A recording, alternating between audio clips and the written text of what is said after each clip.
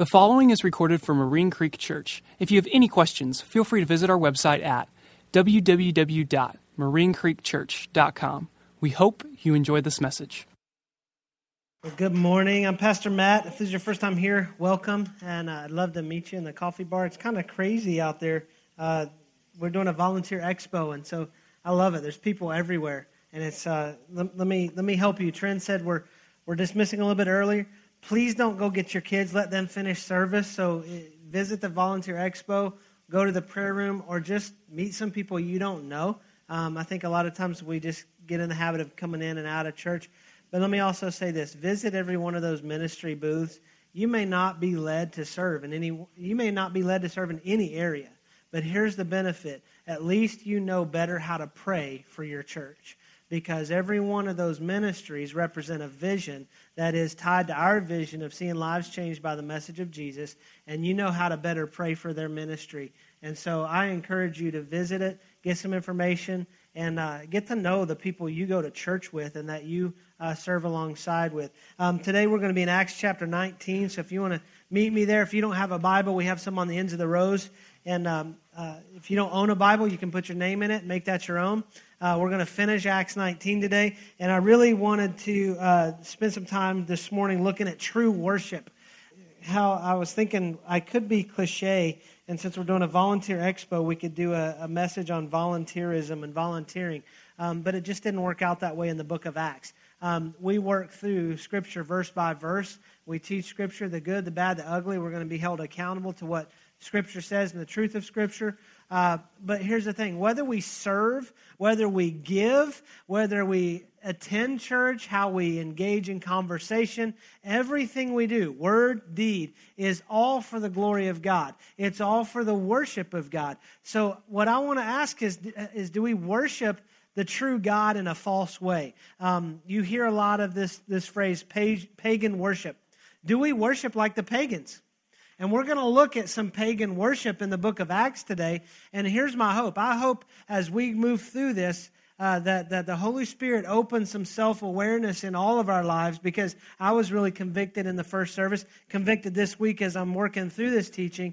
And as we look at how pagan worship is worshiping a false God in a false way, I hope it doesn't land on any of us. And so we might have some things to take care of with ourselves in our worship, and making sure our worship is true by the end of this. So we're in Ephesus, the city of Ephesus. Paul's been there for a little while, and there's a temple to Artemis in Ephesus.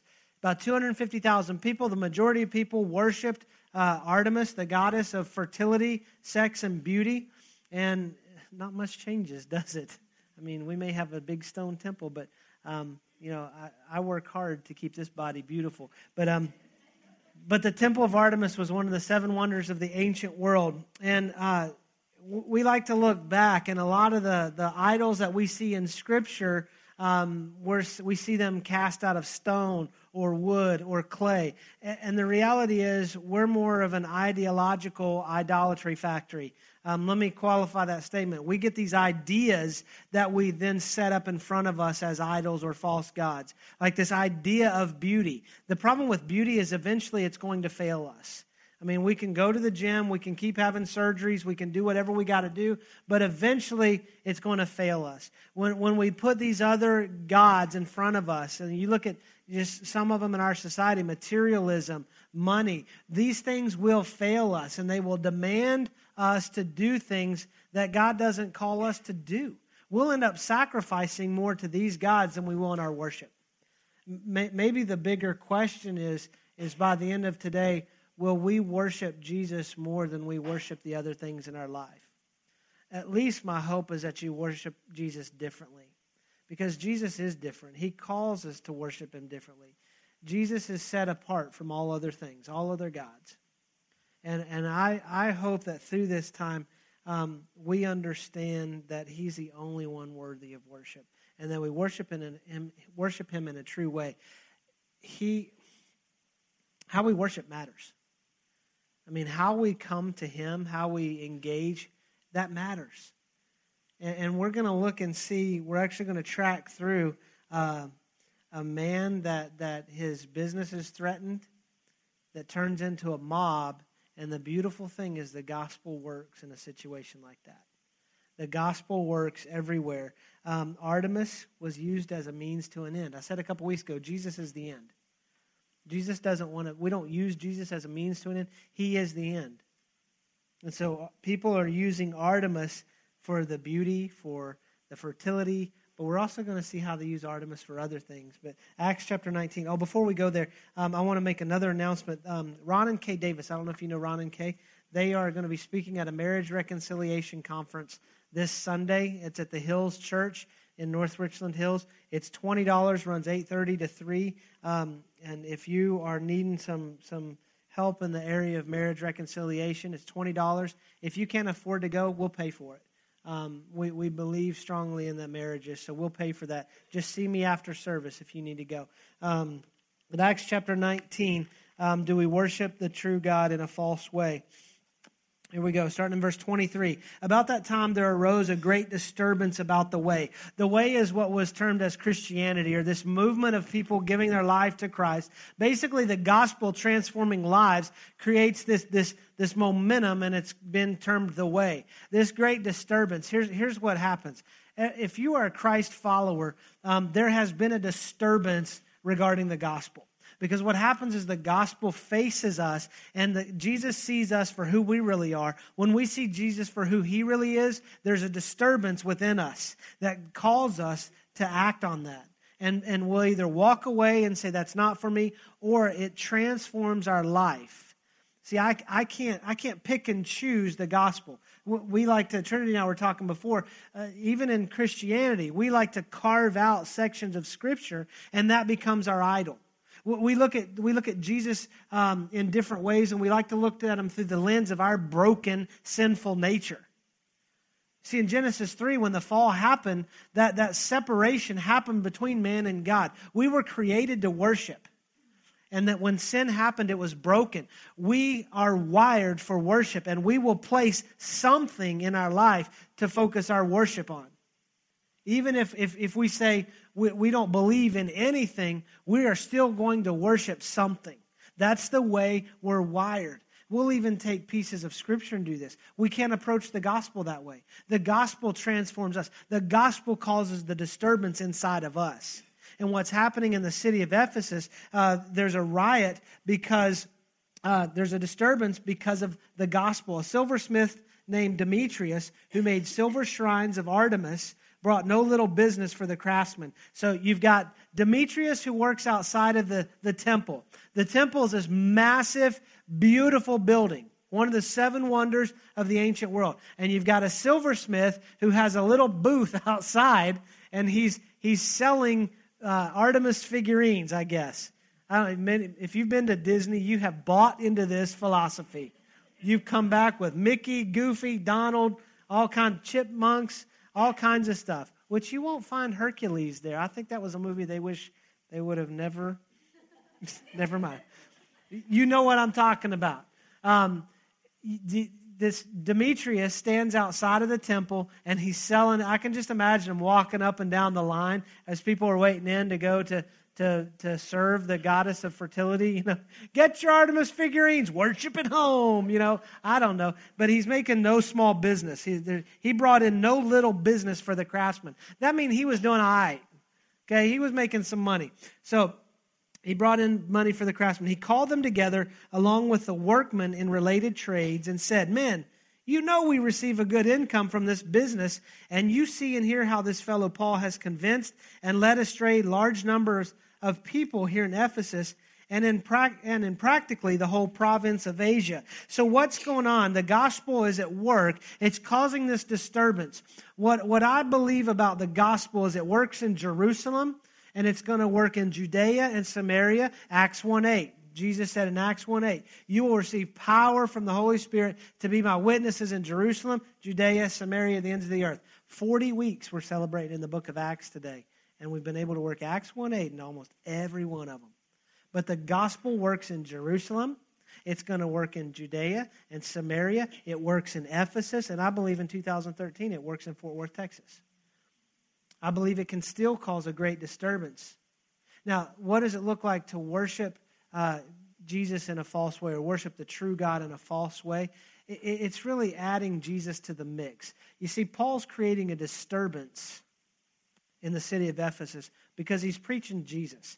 Demetrius doesn't have a booth selling temple figurines, and Paul's on the other side with a picket sign picketing the temple. They're not at war with each other. The disturbance comes because the gospel works in Ephesus, because it has the power to transform lives. And Paul's not trying to say, hey, add Jesus to Artemis. Add Jesus to whatever. Jesus plus anything, I've said it before, is insanity. Jesus says, I want it Lord of all or not at all. We watched in the Chile video here, we gave out the trophies. And I know there's been some debates in some of those homes about where those trophies will be placed. I am excited because in a couple weeks, hunting season starts for me. And I love hunting. But Heather has laid down the law. There will be no heads hanging in the house. I can't wait to get an office, man. Y'all going to come for a meeting, there'll be all these deer staring at you like, I'm going to put the eyes in them that follow you wherever you go. Like, I'm just kidding. Jesus says, I don't want to be one of the trophies on your mantle. I want to take over. I don't just want the mantle in your house. I want the whole house. Please, don't add Jesus to your life today. Replace everything in your life with Jesus. Make him the first priority of everything. Put everything else in its place. Let the disturbance happen as Jesus moves in and moves the other things to their proper place. Hey, money is important, but that doesn't become our God. It takes money to live. You got to buy food. You got to pay for the house. You pay for things. Don't serve money as your God. The other thing about worshiping Jesus in a false way, or we could say pagan worship, is worshiping Jesus for what he can do for us. I said Artemis was a means to an end. There was worship directed at Artemis so that people could so they could be beautiful, so they could have fertility, so they could grow their families, and they could justify and bring reasoning for all kinds of things for following and worshiping Artemis. Don't worship Jesus for what he can do for us. Here's the filter on that. Would you still worship Jesus if all he could do for your life and all he ever did for your life was to be born of a virgin, live a perfect life, die on a cross, and be resurrected and ascended into heaven? If that's all he could ever do for you, would you still worship him? Can I challenge you that alone, the gospel alone, is enough to sustain us to worship him for all eternity? We like to press into God based on what we need. I mean, we like his benefits. We'll say it that way. It's as though, we're struggling in our finances, so we pray for God to be our providence or our provider. That God, you supply all my needs according to your riches and glory. You think I could get some of those riches right now? Or we get the doctor's report, we press into God for his benefit of being healer. God, you created me. You knit me together and you formed me. You see how we're using Scripture to create an idol of what God can give and a benefit of God and moving away from worship, true worship of the true God? Well, I'm going to stand on healing because God's my healer. But that's all you want from him. Don't worship Jesus for what he can do for us. See, we don't have to tear down idols. What I love about this, it says that Paul's created a disturbance and he's convincing people and leading them astray. I don't know if you grew up in church, but you ever heard the term backslide? Like, that boy done backslid into sin. If you think about it, when we preach the gospel, when we live our lives in true worship to the true God, what we're doing is we're convincing other people to backslide on their gods. I mean, I don't know if the Temple of Artemis had a visitor team, or we have a First Impressions team, Hey, we're so glad you visited this weekend. Thank you for being at the Temple of Artemis. If you'll fill out one of these guest cards, we haven't seen you in a while. we actually, when we worship and worship in spirit and truth, the idols fall down. What happens is we stop feeding those idols. So let's go on. He says that man-made gods are no gods at all. There's a danger not only that our trade will lose its good name, but also that the temple of the great goddess Artemis will be discredited. Okay, look at the track here. I'm not being judgmental, but I'm saying let's understand the track through this. Okay, you got Demetrius. It starts out he's angry because Paul's leading people astray. It's affecting his bottom line. And now he's going to start to bring in, but now we've got to protect Artemis because, man, she's been discredited.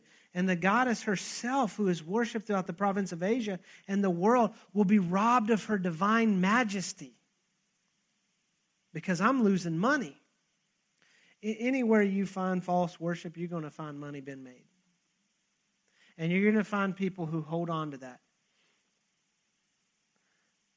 I hope that's not any of us. Like I said, we're looking at this, and I hope it doesn't land in any of our laps. We don't use the gospel to make money. We don't have to. Here's another false worship, a pagan worship, believing we have to defend Jesus. He's worried about Artemis being robbed of her divine majesty. Let me let you in on some truth. She has no divine majesty. The only majesty she gets is what is conjured up from man. Let me tell you some truth about the God I serve. Let me tell you something about Jesus. He doesn't need me to give him his divine majesty. Jesus is divine majesty. He existed before creation. And in the throne of heaven, that there are heavenly beings that circle the throne and sing, "Holy, holy, holy is the Lord Almighty, who was and is to come." The whole earth is filled with his glory. He doesn't need me to give him credit for his divine majesty. He doesn't need my help with that. I don't have to defend Jesus. We've taken Jesus and reduced him as the God of the universe to this little puppy we got to protect. I'm carrying Jesus. Shh, don't offend Jesus. Let me tell you something. Jesus is like the big dude that you want to have as your best friend. The kind when I was in grade school, I had a friend. He was much taller, much stronger than everybody else. And I wanted to be his friend. I'd be like, "I'll be your bodyguard." He's like, "I don't need a bodyguard, but I do." It's like we wrestle up to the power you get back into the worshiping for the benefits. Jesus doesn't need us to defend him. Here's the thing. Jesus isn't going to lose. He can't be robbed of his divine majesty. He can't be robbed of any of his glory based on what we do or don't do. He's got it anyway. Let's submit. We don't have to defend Jesus, we have to declare him, okay? So let's declare him as the Lord instead of trying to defend him as the Lord. He's big enough, he's man enough, he's strong enough, he can do it. If you created everything in existence by speaking, I think you're all right. I don't think I have anything that I can add to all of that. Let's get out of the habit of in our workplace feeling like we have to defend Jesus. He will stand the test of time. There will be a day that every knee will bow and every tongue confess that he is Lord. Let's worship him in a true way. Let's go on. When they heard this, they were furious and began shouting, "Great is Artemis of the Ephesians." Soon the whole city was in an uproar. The people seized Gaius and Aristarchus, Paul's traveling companions from Macedonia, and rushed as one man into the theater. Paul wanted to appear before the crowd, but the disciples would not let him. Even some of the officials of the province, friends of Paul, sent him a message begging him not to venture into the theater. What's interesting is Paul, here's a scenario. Demetrius starts looking around. Man, I'm losing money. Why am I losing money? That dude's speaking about Jesus. He's saying that man-made gods are no gods at all. I've got to do something. because I've got money to be made. So then he goes to the craftsman. Hey, we got to do something about this. This dude is killing our bottom line. In order for us to submit, it means our business goes away. And people are submitting. The gospel's changing lives, and they're turning away from this. And so then he ends up getting the whole city in an uproar, and they pile into the theater. The theater held about 25,000 people, and they're in there shouting, "Great is Artemis of the Ephesians." And then Paul, they see some of Paul's traveling companions, and Paul wants to go in there. What I love about the gospel, it calls us to give up our security so that we can go in and preach the gospel. Here's what Paul's thinking. I'm going in there, I'm preaching the gospel. That's 25,000 people that are going to hear the gospel. And I don't have to go in there and tear down Artemis. I don't have to go in there and try to destroy their temple. All I'm going to do is go in, this Jesus, who is the Messiah, was crucified for our sins, was resurrected. He lives again. He holds the power over sin, over sickness, over death, over the enemy. And he was resurrected and he ascended to the right hand of the throne of God. And we can have that same forgiveness. Paul's looking at an opportunity to preach the gospel to 25,000 people. And even the city officials are like, Paul, no, no, please don't go in there. You see, the thing is, we have great opportunities to follow. I love what it says, and that there's a connection. I'm gonna step on this carefully. Great is Artemis of the Ephesians. This isn't in your notes, but sometimes worshiping in a false way is to confuse our patriotism with worship. Now, I love America and I love Jesus. I'm proud to be an American and I'm proud to be a Christian, but Jesus wins every time. I can't make the link that because I'm an American, I'm a Christian. I can't make the link even to, well, I'm Texan. I can't make the link that because I'm Texan, I'm a Christian. My worship happens when I go to that cross and I receive the grace, the mercy, and the forgiveness that was shed by the blood of Jesus Christ so that I can have reconciliation with my Father, that I put my faith, my hope, my trust in Him. That makes me a Christian. I'm an American because, yes, men and women shed their blood so that I could stand here and speak the word of the truth of God freely without fear. And I'm grateful for the blood on both of those. But let me tell you something. When it comes into question, worshiping the true God and my patriotism, I'm worshiping the true God. That's something that's happened in Ephesus, and it even happens today. So let's go on. Great is Artemis of the Ephesians. Paul wouldn't go in. The assembly was in confusion. Some were shouting one thing, some another. Most of the people didn't even know why they were there.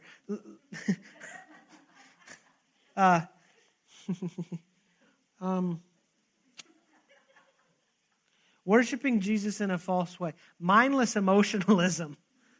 Jumping on the bandwagon. Can you imagine? Why are we here? I don't know. What are the great is Artemis the Ephesian? Just join in. Great. I mean, how many of us just follow the crowd? One of my favorite movies, A Few Good Men. One of the guys is on the stand, and he's asking him to show him where in the instruction manual the chow hall is. Or the mess hall. He goes, it's not in there. Well, how do you know where to eat? I just follow the crowd at chow time, sir. How many of us just follow the crowd, and we just kind of throw this mindless emotionalism to the wind, and we can't even know why we're here. I mean, let me ask you this. Do you know why you're here today? I mean, going to church, it's not just because it's a cultural thing to do. I know we're in Texas, and I call this the buckle of the Bible Belt. It's a big gold buckle, by the way. But not just because it's the thing to do. It's not because there's no other thing to do. I mean, there's plenty to do on a Sunday morning. And I'm grateful you're here. But why are you here? You've got to get to the root of that question. The reason we're here is because Jesus alone is worthy of worship. We gather today not so we can see each other and have a great core value of community, but so that we can worship the true God in a true way. We can be encouraged, we can be an encouragement, and we can understand that how to better impact the kingdom by our lives being changed by the gospel and going out with the gospel. We gather to gain everything we need to go out. And sadly, a lot of people can't explain, why do you do what you do? I don't know. You've probably encountered that with your kids. Why did you do that? I don't know. I mean, if you work tomorrow, hey, I was at church yesterday. Why did you go to church yesterday? I don't know. My wife made me. My husband made me. Man, I really hope you can get to an intellectual response instead of mindless emotionalism. Mindless emotionalism doesn't get anything accomplished. They're shouting, "Great is Artemis of the Ephesians." Great is and so they didn't even know why they were there. I think they might have been shouting maybe to convince themselves.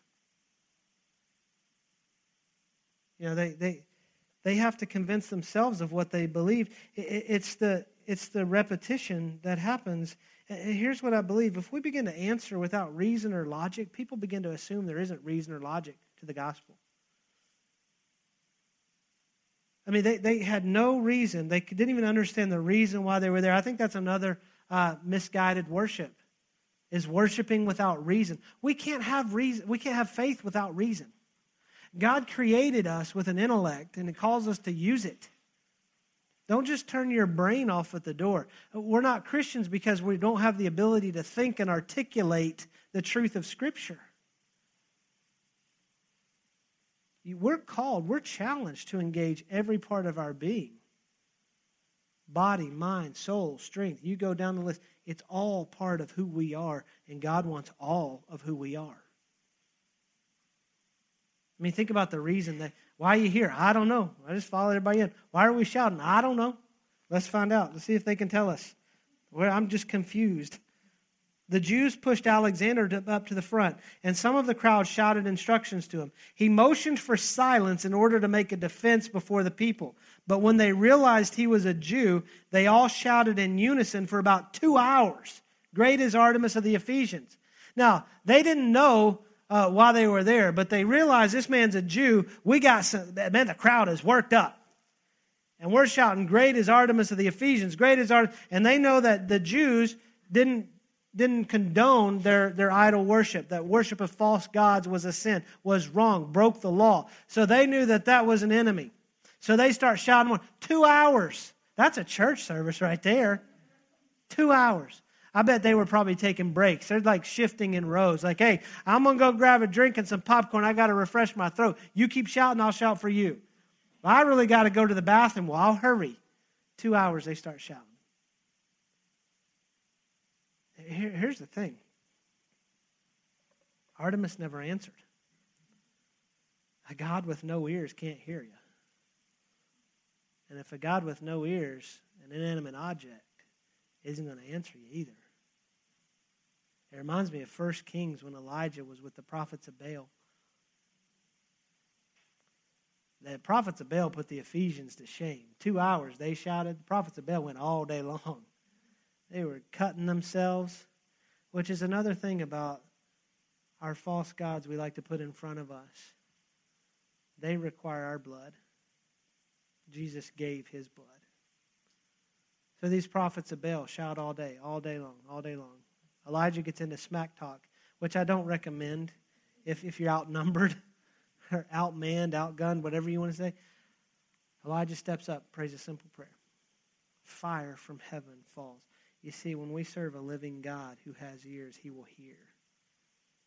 And He will respond. And in all of this, we've got to track with reason. We've got to track with our brains, with our minds. They shouted this repetition. Repetition doesn't make it right. Jesus makes it right. We'll tell ourselves, it's okay, when Jesus is saying, I need you to understand it's not okay. One of the most repeated prayers we have in the church is the Lord's Prayer. It's a beautiful prayer. But I want you to recall what Jesus told His disciples before He taught them how to pray in this way. Do not go on babbling like the pagans do. We don't repeat things to convince ourselves. We repeat them to affirm them and to declare them as the truth that we've confessed and believed and submitted to. So they go on.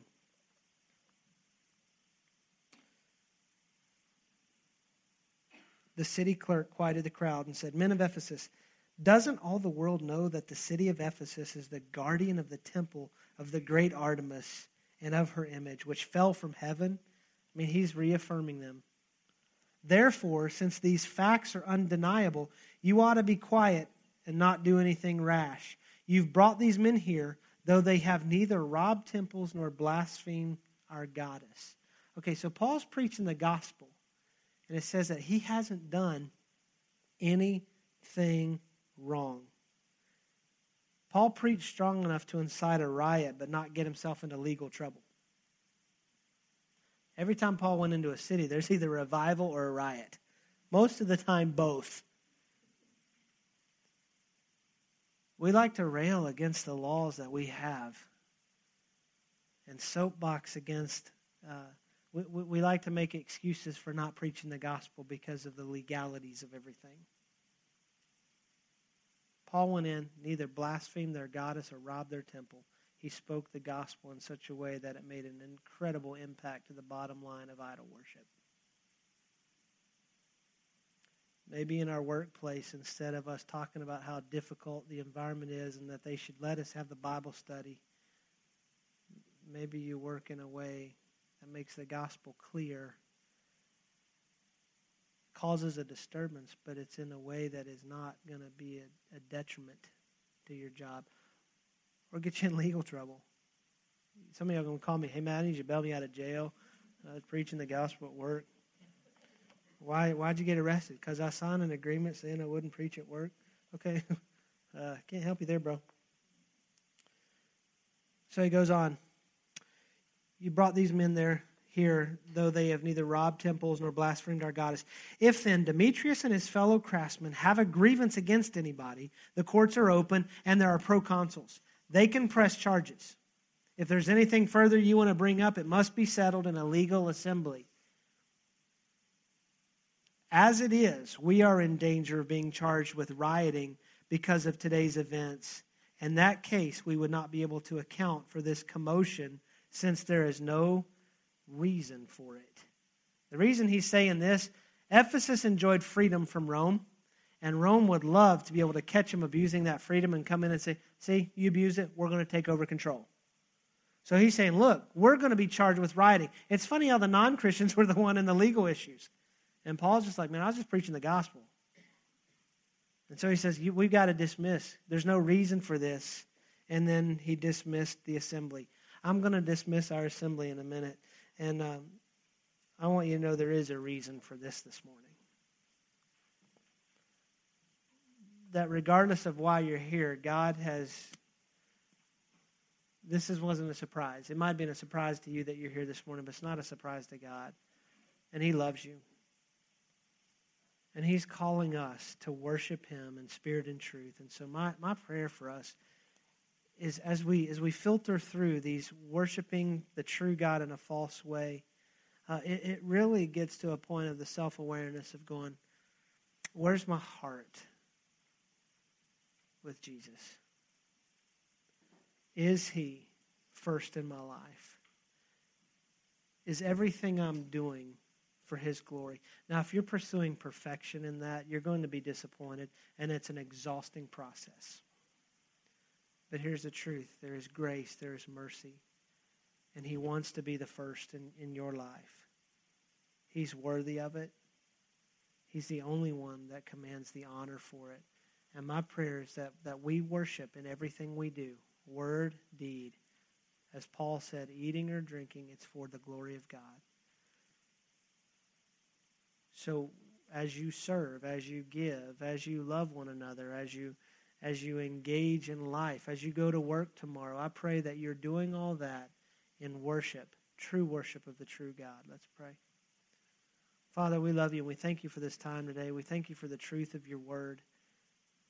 We thank you for the cross and for grace. And And this is some challenging things. I know it's easy for us to look at this idea of worshiping false gods in ways like this and to really think, man, they've got it wrong. But God, I pray that you give us, through the Holy Spirit, some self-awareness today to really search our hearts and reveal in us if we're worshiping you for any false reasons. And I pray that you help us to seek the forgiveness. Help us to come to that point of repentance, to place you as the Lord of our life, the first and foremost. And I pray, Jesus, that you help us put those other things in their place. I know we talk about going in our workplace and preaching the gospel, but Jesus, man, we need you to help bring the gospel right to us. We're struggling with our worship, much less teaching anyone else about it. So I pray that you move in now.